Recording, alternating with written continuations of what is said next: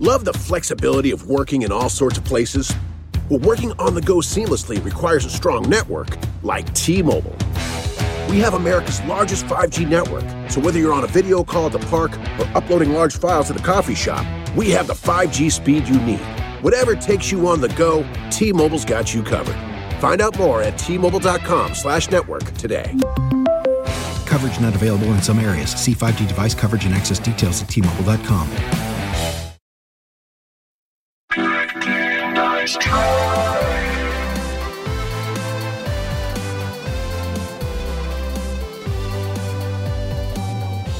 Well, hey, hello, happy Friday. You made it. We made it. How are you? You look very concentrated. Yeah, I'm into this podcast. Aw. I'm excited to get into this episode. I am centering myself. I am reaching deep inside. How are you doing? What's happening? I was just observing your zenness on the camera, and I really appreciated it. Because we talk about a lot of different kinds of games. There's a game right now that I'm playing. It's interesting. I've found I never used to be a person who liked like Hearthstone and these card games, but we've talked about. But I've been playing a lot of Slay the Spire. I've been playing cards over and over and over, and I find it very calming. It's very soothing to kind of just mindlessly zone out and play these cards over and over and over. What's a game that makes you kind of like calm and zen out? I almost said zombie out. And zombie out. Gosh, well, I've mentioned it a couple times before, but always Sayonara Wild Hearts. I do love that. It is very zen. I like it. That gets me pumped up though, man. It's rock and roll. It's Queen Latifah. It's a pumped up zen. I'll say that. But as an actual zen, I love Stardew Valley. Oh, it's so calm. I get to go fishing and just pick some fruit and stuff, and then romance Sebastian and live out my fantasies.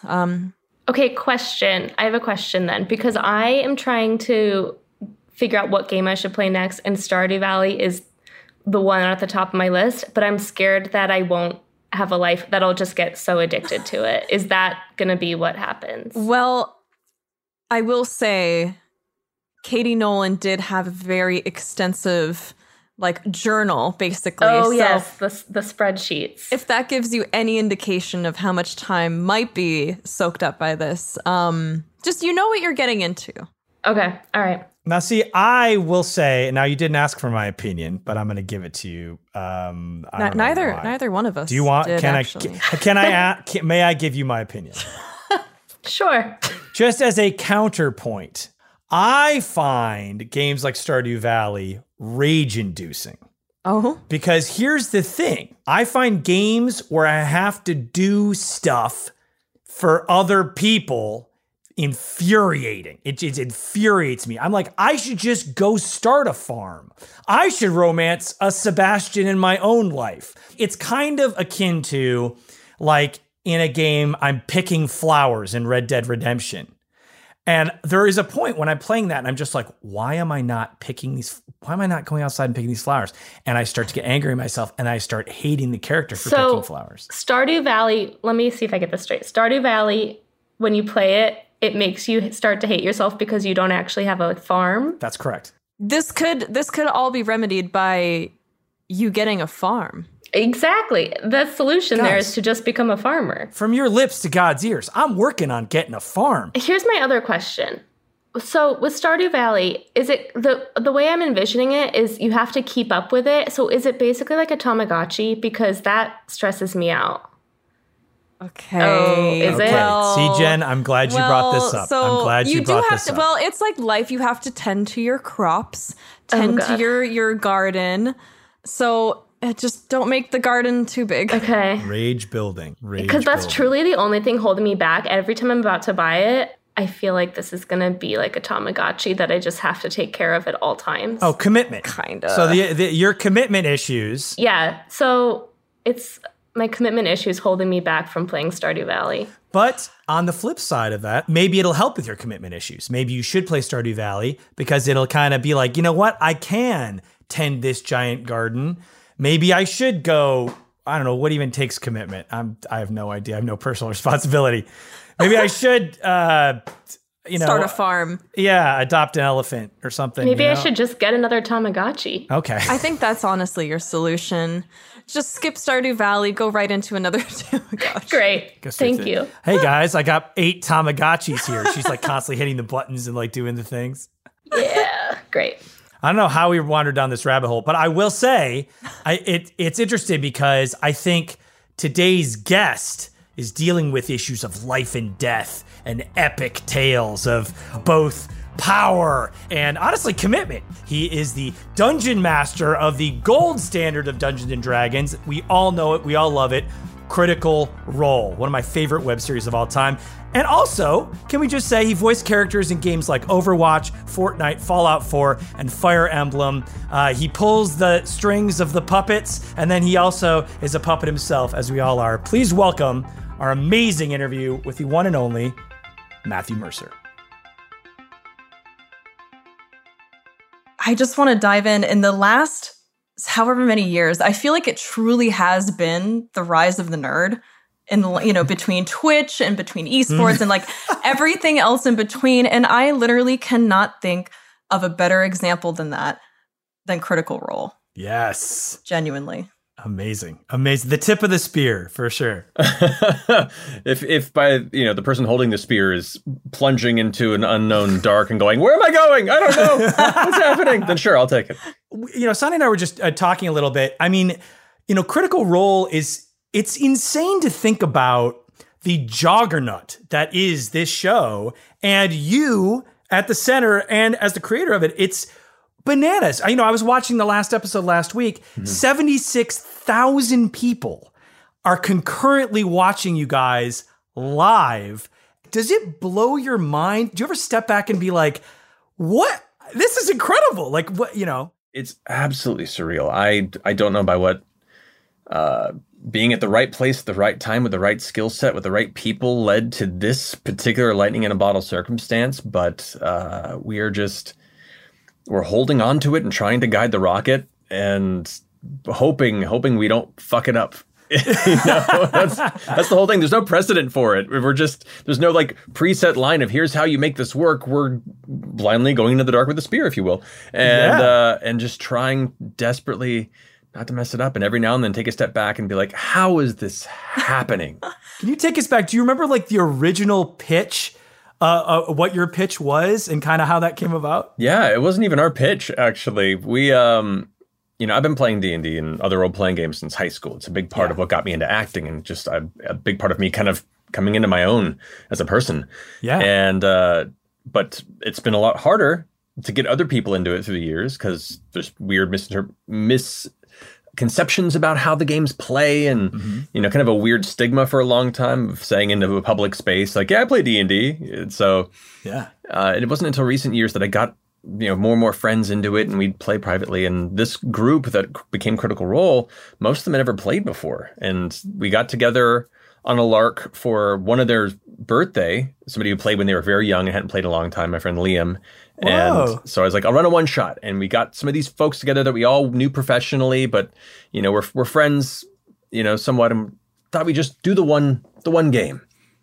Immediately they were hooked. And so we kept playing 2 years playing in private at home. And one of our players, Ashley Johnson, who does a lot of video games, she's Ellie in Last of Us and a number of television film stuff. She's amazing. She was doing a project for Geek and Sundry with Felicia Day, and I guess was mentioning her home D&D group of voice actors. And Felicia was the one that went, well, I'm starting a Twitch stream. You guys should do it live online. So they actually came to us originally about it, and we were hesitant. Why?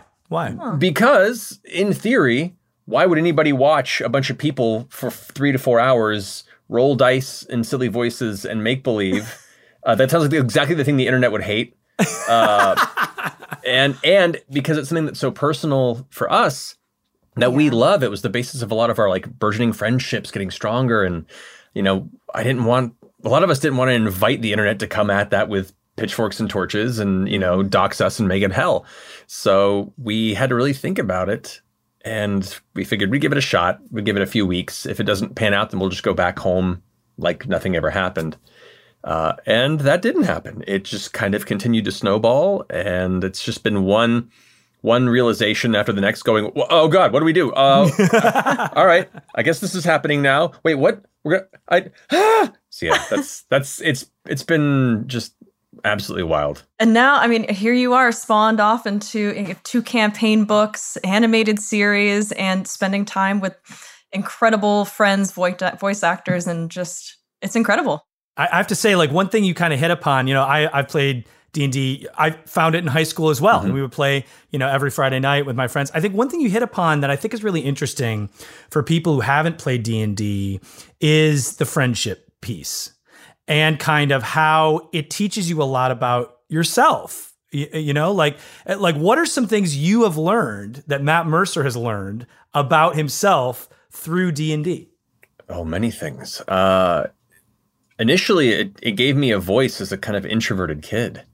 I tended to not speak up in public spaces and kind of just wallflower a lot. And through role-playing games, I learned to be a little more confident with my choices as a person and public speaking in general. It taught me how to create personas and then jump into them and perform them as like NPCs or characters in my campaign, which led to my interest in theater and then becoming an actor. It also taught me how to really listen and collaborate. So much of, especially American society, really cultivates the idea of the individual and, you're the hero of your own story. Anyone gets in your way, fuck them. It's a problematic thing in a lot of ways. And I think role-playing games as a collaborative experience teaches you that every person has a skill set to bring to the table, and only through working together can you really accomplish all of your goals.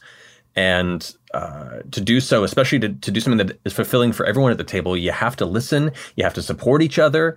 And when you do succeed, you all succeed together. When you fail, you all fail together. And that is just such a wonderful bonding experience for everyone at the table. Like, to your point, the people you play these games with, you're really hard pressed in most games to not become closer friends through it. So I'm very thankful. It taught me a lot about who I wanted to be, the kind of people I wanted to be around, and kind of, the power of inspirational storytelling. Yes. Mm-hmm. Yeah, no, that's absolutely beautiful. And especially when you're spending, so much time with each other. It's been, this last campaign is coming to 141 episodes. Yeah. It's a lot of time. That's a lot of time. As an indoor kid, a very outwardly professed indoor kid, there was no experience wilder to me than being in a theater, like a multi-thousand seat theater of people, and to have somebody at a table playing make-believe with their friends roll a clutch natural 20 and then have everyone just rise to their feet in a roar, like on par with sporting events almost. I believe it. And to your point, Sonia, like, yeah, this is the rise of the nerd. If this can garner that sort of excitement and communal joy of experience with a bunch of other indoor kids like myself, like that's amazing to me. And like, I'm getting goosebumps now just recounting it. And so I do miss that about live shows tremendously. Mm-hmm.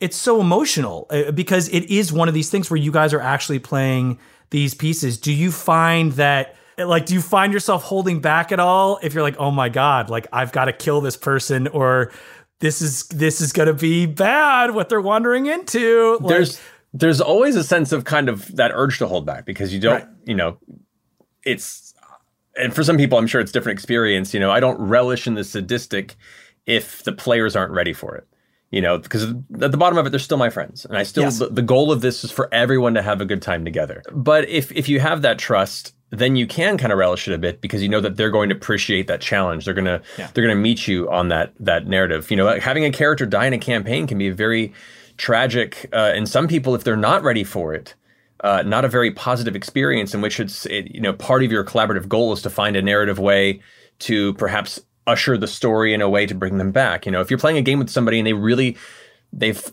worked through trauma with a character they've been role playing, or it's become a important part of them getting through a hard time in their life, and then the character dies, and they're not ready to process that grief yet. Then, like, I would create immediately or pretty quickly create an aspect of the story where there is a thread of hope that perhaps they could, do the classic, trip to hell to recover the soul and bring them back, you know. But when you have players like Taliesin Jaffe, who I've known for close to 20 years now, who relishes in the drama of loss, and the players at the table that are willing to embark on that journey, then yeah, it's a hard choice, but you trust that the players are going to pick it up and make something beautiful out of it. And they really have. Mm-hmm. Oh my God. Incredible. Truly. I guess reflecting back on, I keep saying it, but it is just astonishing, 141 episodes. Do you have like peak moments that, I don't know, that are cherished for you, or just special moments that you'll carry with you after? Oh man. Yeah. I mean, when a certain character died earlier in the campaign, it was so unexpected. We had just moved into a new studio that we were like christening with our first, episode streaming from there. Oh no. It was this like all this celebration and positive energy going into this, and then this character dies, and it was like we couldn't help but kind of laugh in the moment because it was are you kidding me? You can't make this shit up. And so it became that, to me, is as sad as it was in the story, was such a wonderful example of how the randomization of dice and these systems are creation tools for stories. And what makes it exciting is you don't know what's going to happen next based on the fate that unfolds before you. And if you just roll with it, it can be a really exciting and really fulfilling experience. And so for that, even though it was a character death, I still cherish everything that came out of it and the stories that came out of that down the line. Also, anytime the players really surprised me. My job, and for those who haven't watched the show, like, it's not a scripted series. There aren't like beats that everyone's aware of that we're trying to hit. I do my preparation on my end, which is mostly just trying to flesh out the world a bit so I can feel comfortable that if they go in directions I don't expect, I have something ready. And if they go in directions I don't expect, at least I can make some stuff up in that space that makes logistical sense in the world I've already established. But often the players, even with my highest expectations, will make choices or things will happen that are so out of the realm of what I could have possibly considered that I'm left flying by the seat of my pants for hours at a time, live on the internet. And it is stressful. It is exhilarating. It is fantastic. And it radically alters the story as I was expecting it to go, perceivably for months or longer, and all of a sudden everything just kind of has to take a new direction. And so there's been a few moments in the campaign where that's happened, that in the moment I'm sweating bullets, but thereafter, in hindsight, I'm just super proud of them, and I'm super excited to see what's going to happen next. Is there a moment that sticks out in your mind, either from this campaign or the previous campaign, of like, oh no, they're doing this. Okay, yeah, so now you guys are in this. There's a portal, Or there's a few in this most recent campaign. Just off the top of my head, there was one moment where they were trying to hunt down an individual to get information in this like dock, and they were like pursuing this small thread, this nighttime dock area where like these kind of pirate merchants were putting stuff onto the ship. And what was initially supposed to be kind of, I guess, an intel gathering mission radically got out of hand. It turned into a fireball blast on the ship. And Jesus. Suddenly they killed most of the crew and then just took the ship and went off into the ocean. And we went from what was going to be this kind of shoreline intrigue, pursuit along the Menagerie Coast area, turned into a pirate adventure for the next few months. Wow. I feel like you weave some very intricate and incredible threads, and I think that's the beauty in the collaborative effort too. Is just you're so incredible at world building and creating this sandbox for these incredibly talented voice actors and everyone to kind of play within. And I guess I really want to know, I guess for you, for somebody who's been doing this and it's their bread and butter for so long, what makes a good DM? Ooh, that's a good question. I could have a long talk about this, but I'll give you some quick ones. A large part of DMing to me is just logicking out the outcome of choices. Okay. And the preparation, whether you spend hours building an intricate world or you're just making it up off the cuff, with a couple of bullet points and ideas, a lot of what you're doing is presenting conflicts or challenges or moments to the players, and then they make their decisions and choices. Sometimes that involves a dice roll as to whether or not it succeeds or fails. But then what you're doing is just listening and then logicking out the outcome. So as a DM, you have to be, one, willing and flexible to let those directions go anywhere and kind of ride with the players the insanity that will unfold. But a lot of the job is just going, okay, you rolled that number, you were trying to do this. Logic in my mind says this would probably be the outcome. And so the more preparation you do, the more comfortable you are in that space, if you're not a trained improviser or really good at necessarily, is just enough preparation to feel like you can follow the logic of the world you've built. You know, if someone goes to a diplomat and wants to try and deceive them about something, and they roll really low, based on how you built the world, it might be kind of a darker, more morally gray space where even the noble might deceive a lot and might actually be, kind of respecting them for their choice. Sure, yeah. Or if it's a very stringent place where such things are looked down upon, that might put them in a very, very serious bit of hot water, and they can end up being, arrested by the guards. So those are the kind of logic choices you make in the world building that inform how the direction will go. Honestly, other recommendations are listening and following the player's path. I know there's been a long history of people who run games trying to force a narrative, trying to I prepared this and we're going to play it. And if you deviate, I'm not going to let you, and I'm going to push you back onto my path, which is fine. But it absolves all of you of the magic of what these games really allow, which is not knowing what's going to happen next and following it when it goes wild. Yeah. So be open and comfortable, and know that even if your choices you're making as a DM may not be the strongest or the best, as long as it's following what the players are excited about, you're all going to have fun at the end of the session. In terms of, like Sonia is saying, world building, these things, what influences you?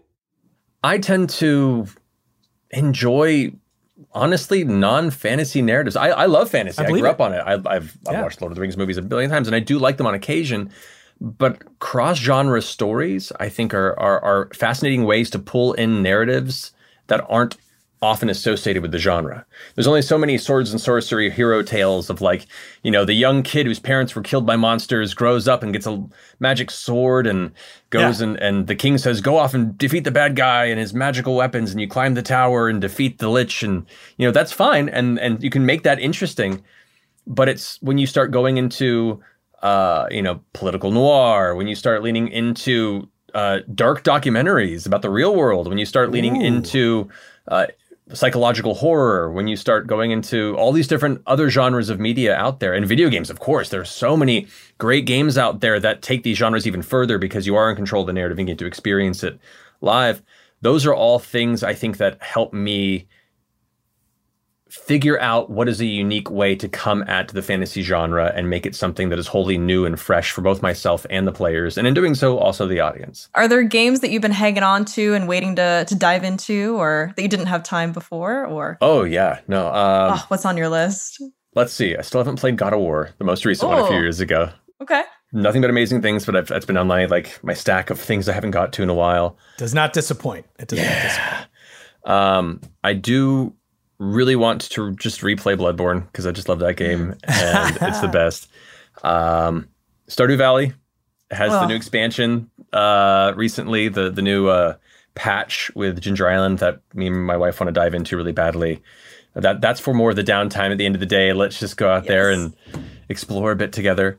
I am also, I haven't had a lot of time, I was roped into Final Fantasy XIV, the MMO, the online one, in recent months. And it's been really fun for the times that I haven't been able to spend in it. So as a lifelong Final Fantasy fan specifically, a lot of it is just a nostalgic love letter to people like me. So, and the writing is really good. I've played a lot of MMOs over the years, and the writing can vary from decent to middling to I get it. You want me to get experience points and level up. All right, cool. But Final Fantasy XIV does some really, really interesting things and really takes some swings at what you expect of the genre, and it's been really exciting. So that's awesome. Yeah, I mean, and also you've done so much great.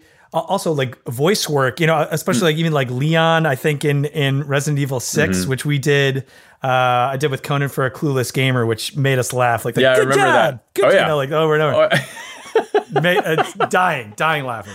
That was so much fun. And also, McCree, obviously, what are some roles that you would love to dig into in the future? Like I would love to do this or be a part of this franchise. Man. I mean, obviously, I'm sure you would love to do a voice in Stardew Valley if they ever start doing voices. Well, if that ever came out, that'd be great.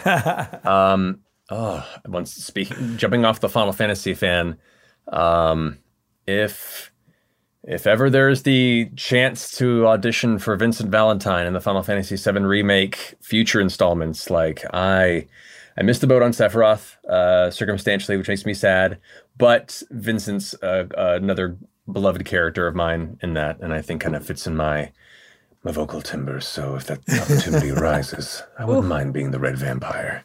Yes. So that'd be fun. I mean that's the top one for me there, just for personal nostalgia's sake. Otherwise, I would love to be involved in a Dragon Age game.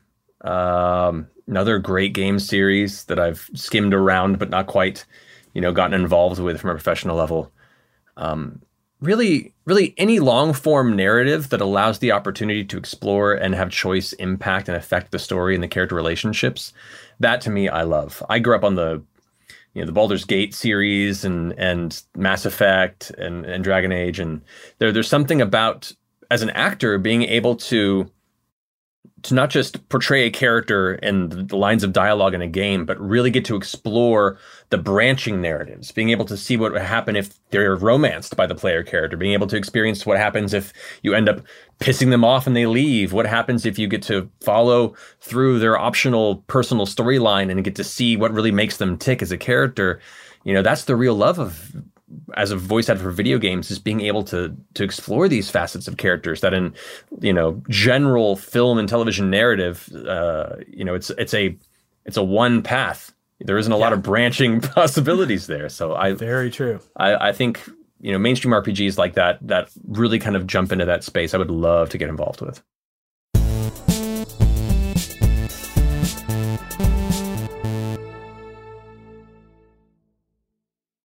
Love the flexibility of working in all sorts of places?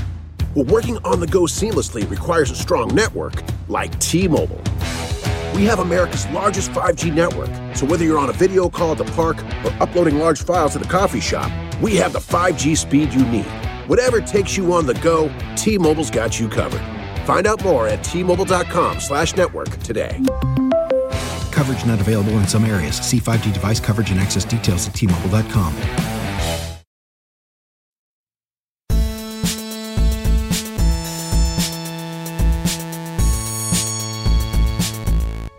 It does feel like a golden age of entertainment, both like TV wise, movie wise with MCU. And also, even speaking of Critical Role, like the thing is, it's wild to me that you and the players of Critical Role have basically taken a form of entertainment and made it popular. Like that, you've created a cultural touchstone a la Black Mirror. Oh man. When anyone is trying to explain D&D to anyone else, they always say, like Critical Role. Like that's the thing. That's so wild to me still. Isn't that amazing? Like, weird. Like what a testament to your skills. Like, yeah. On that note too, I guess, how can people get into it? Like, what would your tips for people starting out? How to, connect with people in that way? How to create like a regular game going?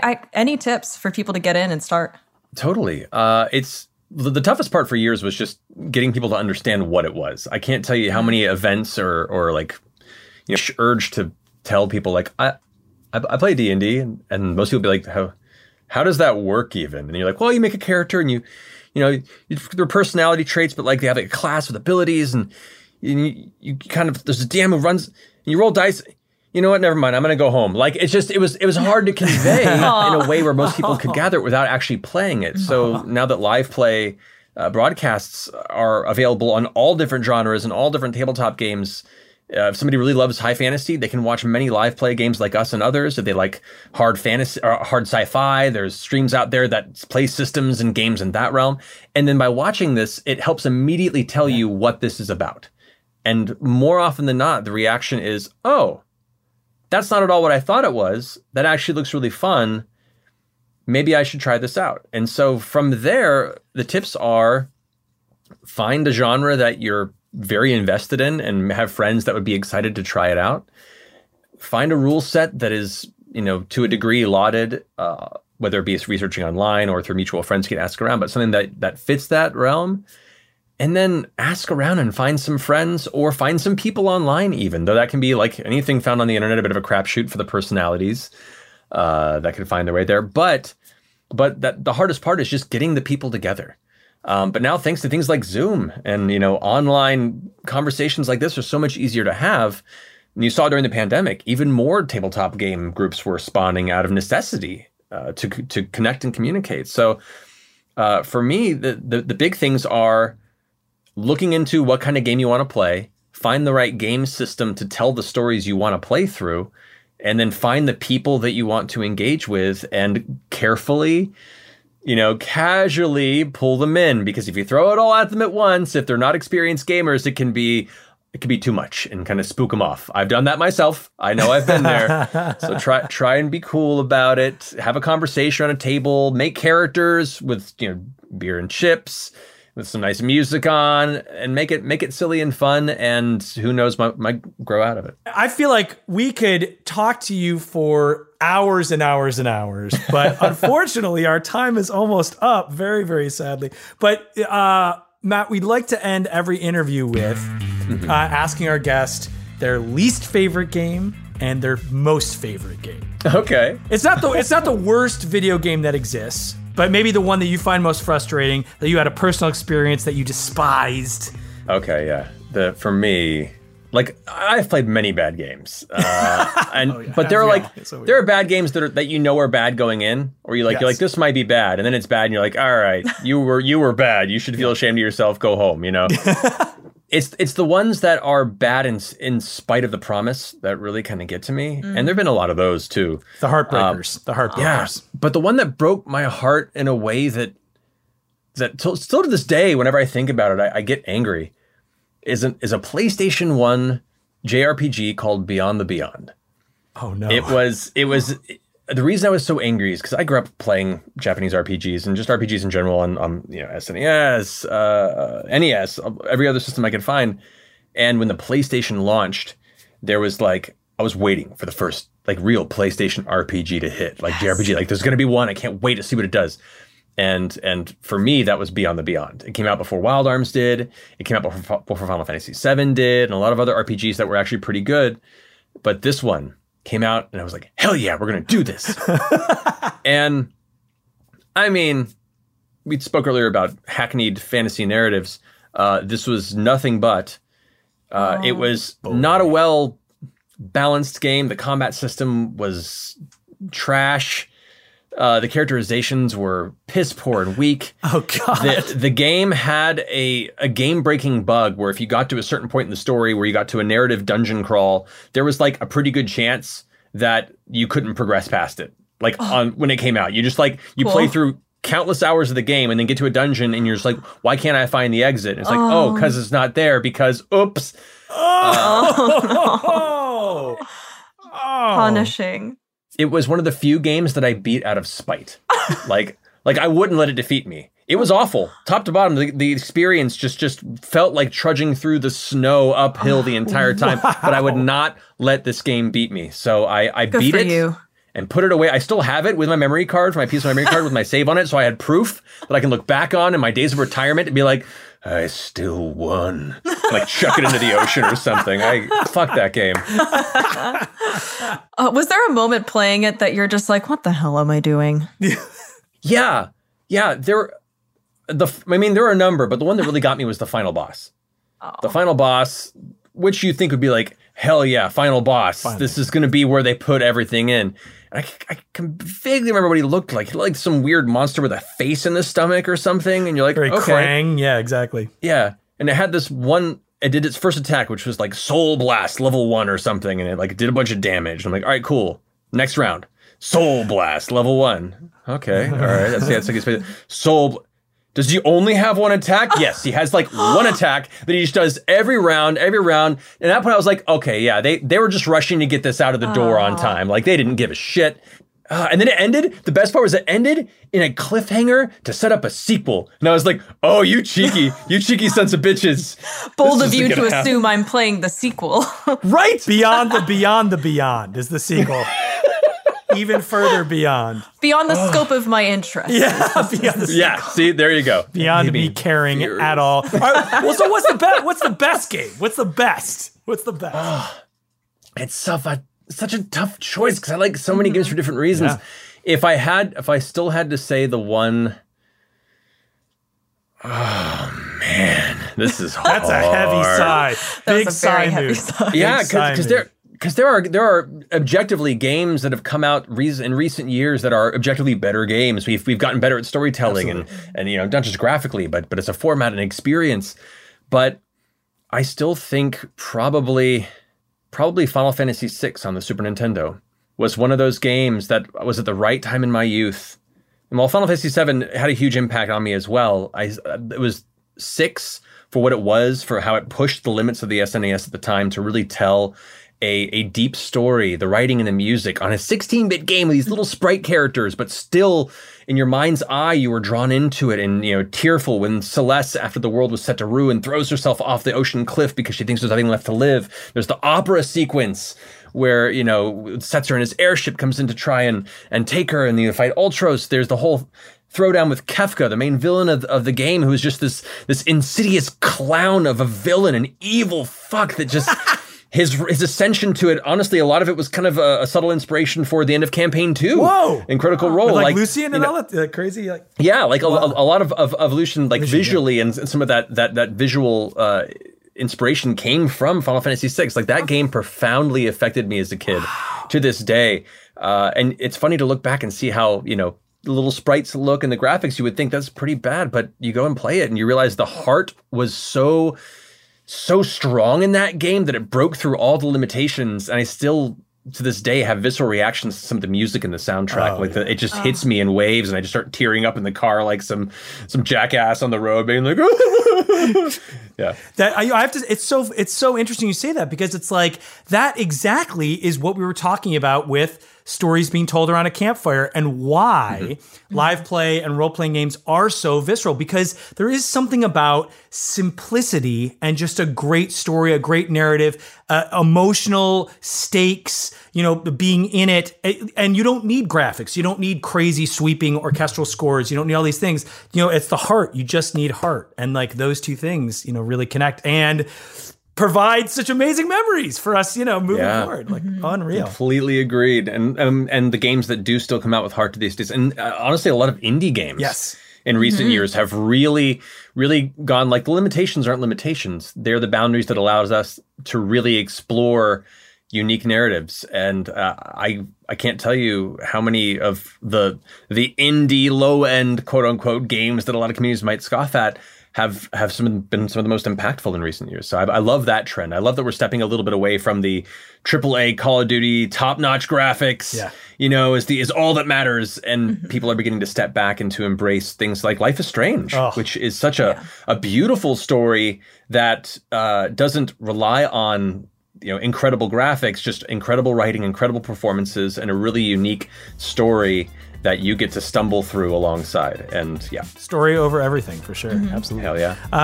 Matt Mercer, thank you so much. What a thrill. This was fantastic. This was a joy. Absolute joy. My pleasure. Thank you both so much for having me on. I've been fans for some time, and it's really cool to come in here and chat story with you. Yes.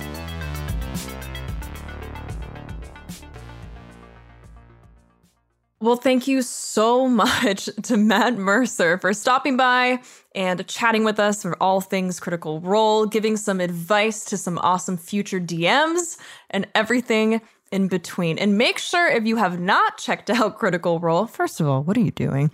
Second of all, you can twitch.tv/Critical Role. It's rare that I get starstruck, but that was really cool. And also, can I just say, in the running for best voice we've had on the podcast. Oh my gosh, it's high noon. I whisper that into my ear. That's it. I want McCree in my ear. That's all. What about me? How's this McCree impression? Hey, it's high noon. No, okay. Okay. Let's, you know what? We're going to take a quick break. I'm going to apologize profusely, and we'll be right back.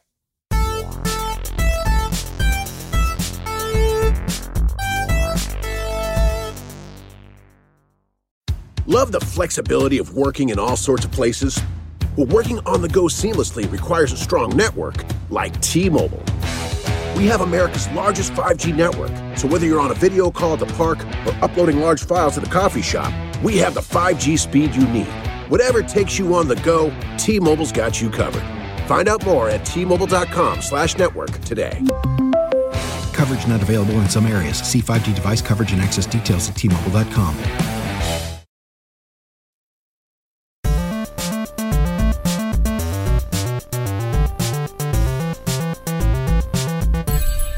Welcome back. If Blaze Impression didn't cast you away, I'm glad you've stuck around because not too long ago, we did get some incredible E3 news that I just got to talk about. So what were some stuff that you found the most exciting from E3, or as I call it, E? That's 3 E's in a row. Come on. That's a good dad joke. Give it to That's you. a good dad joke. But I'll give it to you. Well, honestly, the biggest thing that I was wanting and craving for, I wanted some more Starfield stuff. We got a little more Starfield juice, so little tease. I'm excited for that. And on my wish list was also Forza Horizon 5, which was kind of expected, but I'm happy.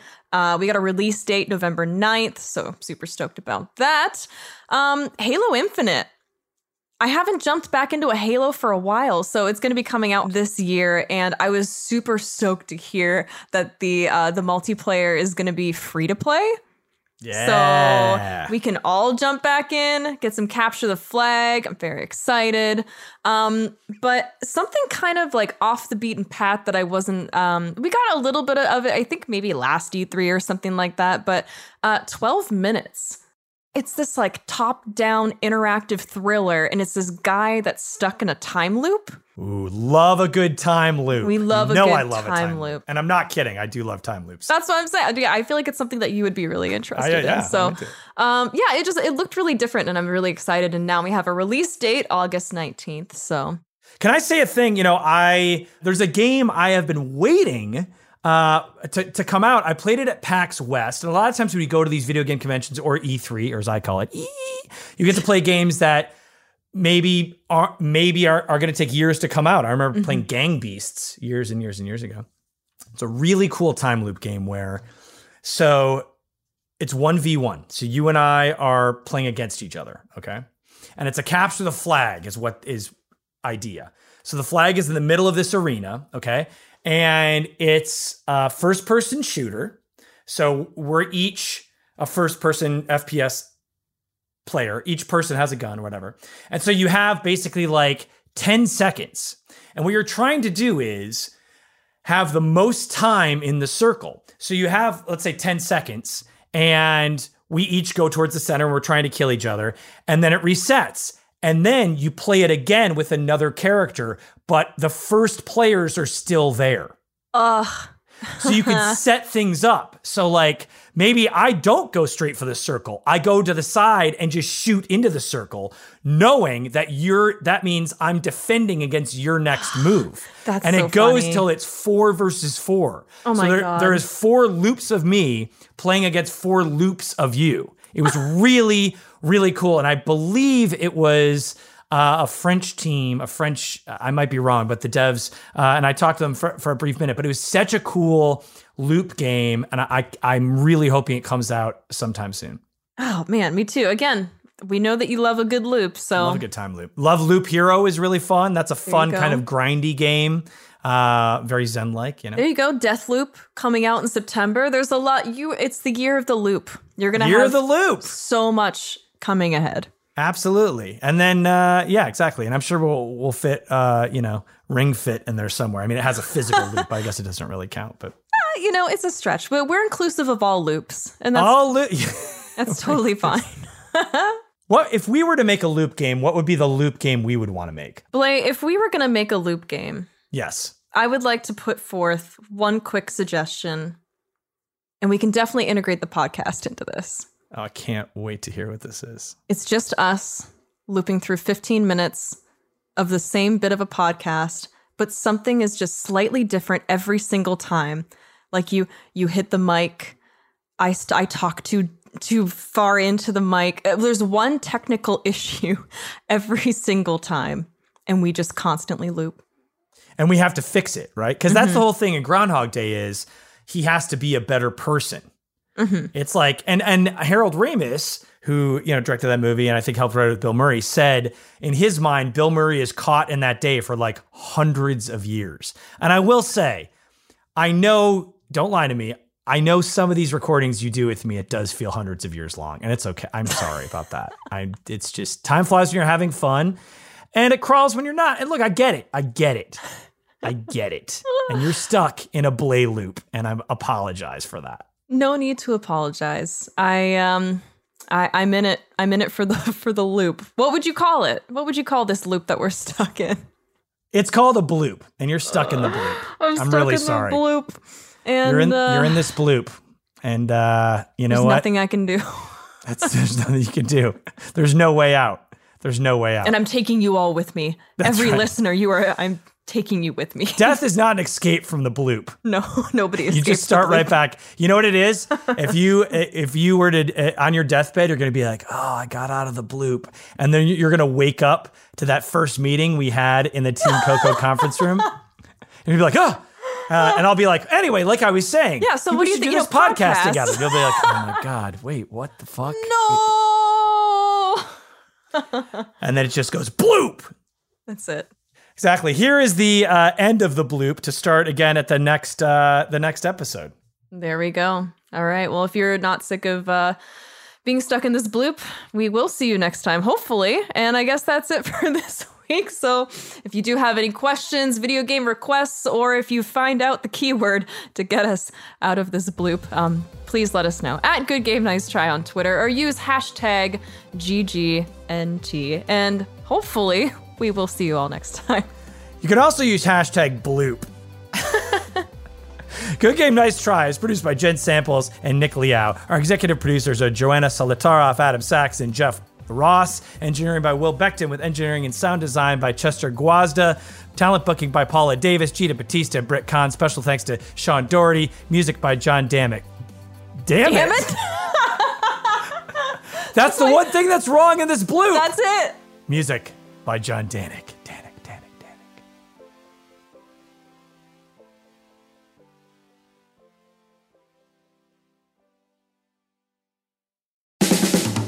This has been a Team Coco production.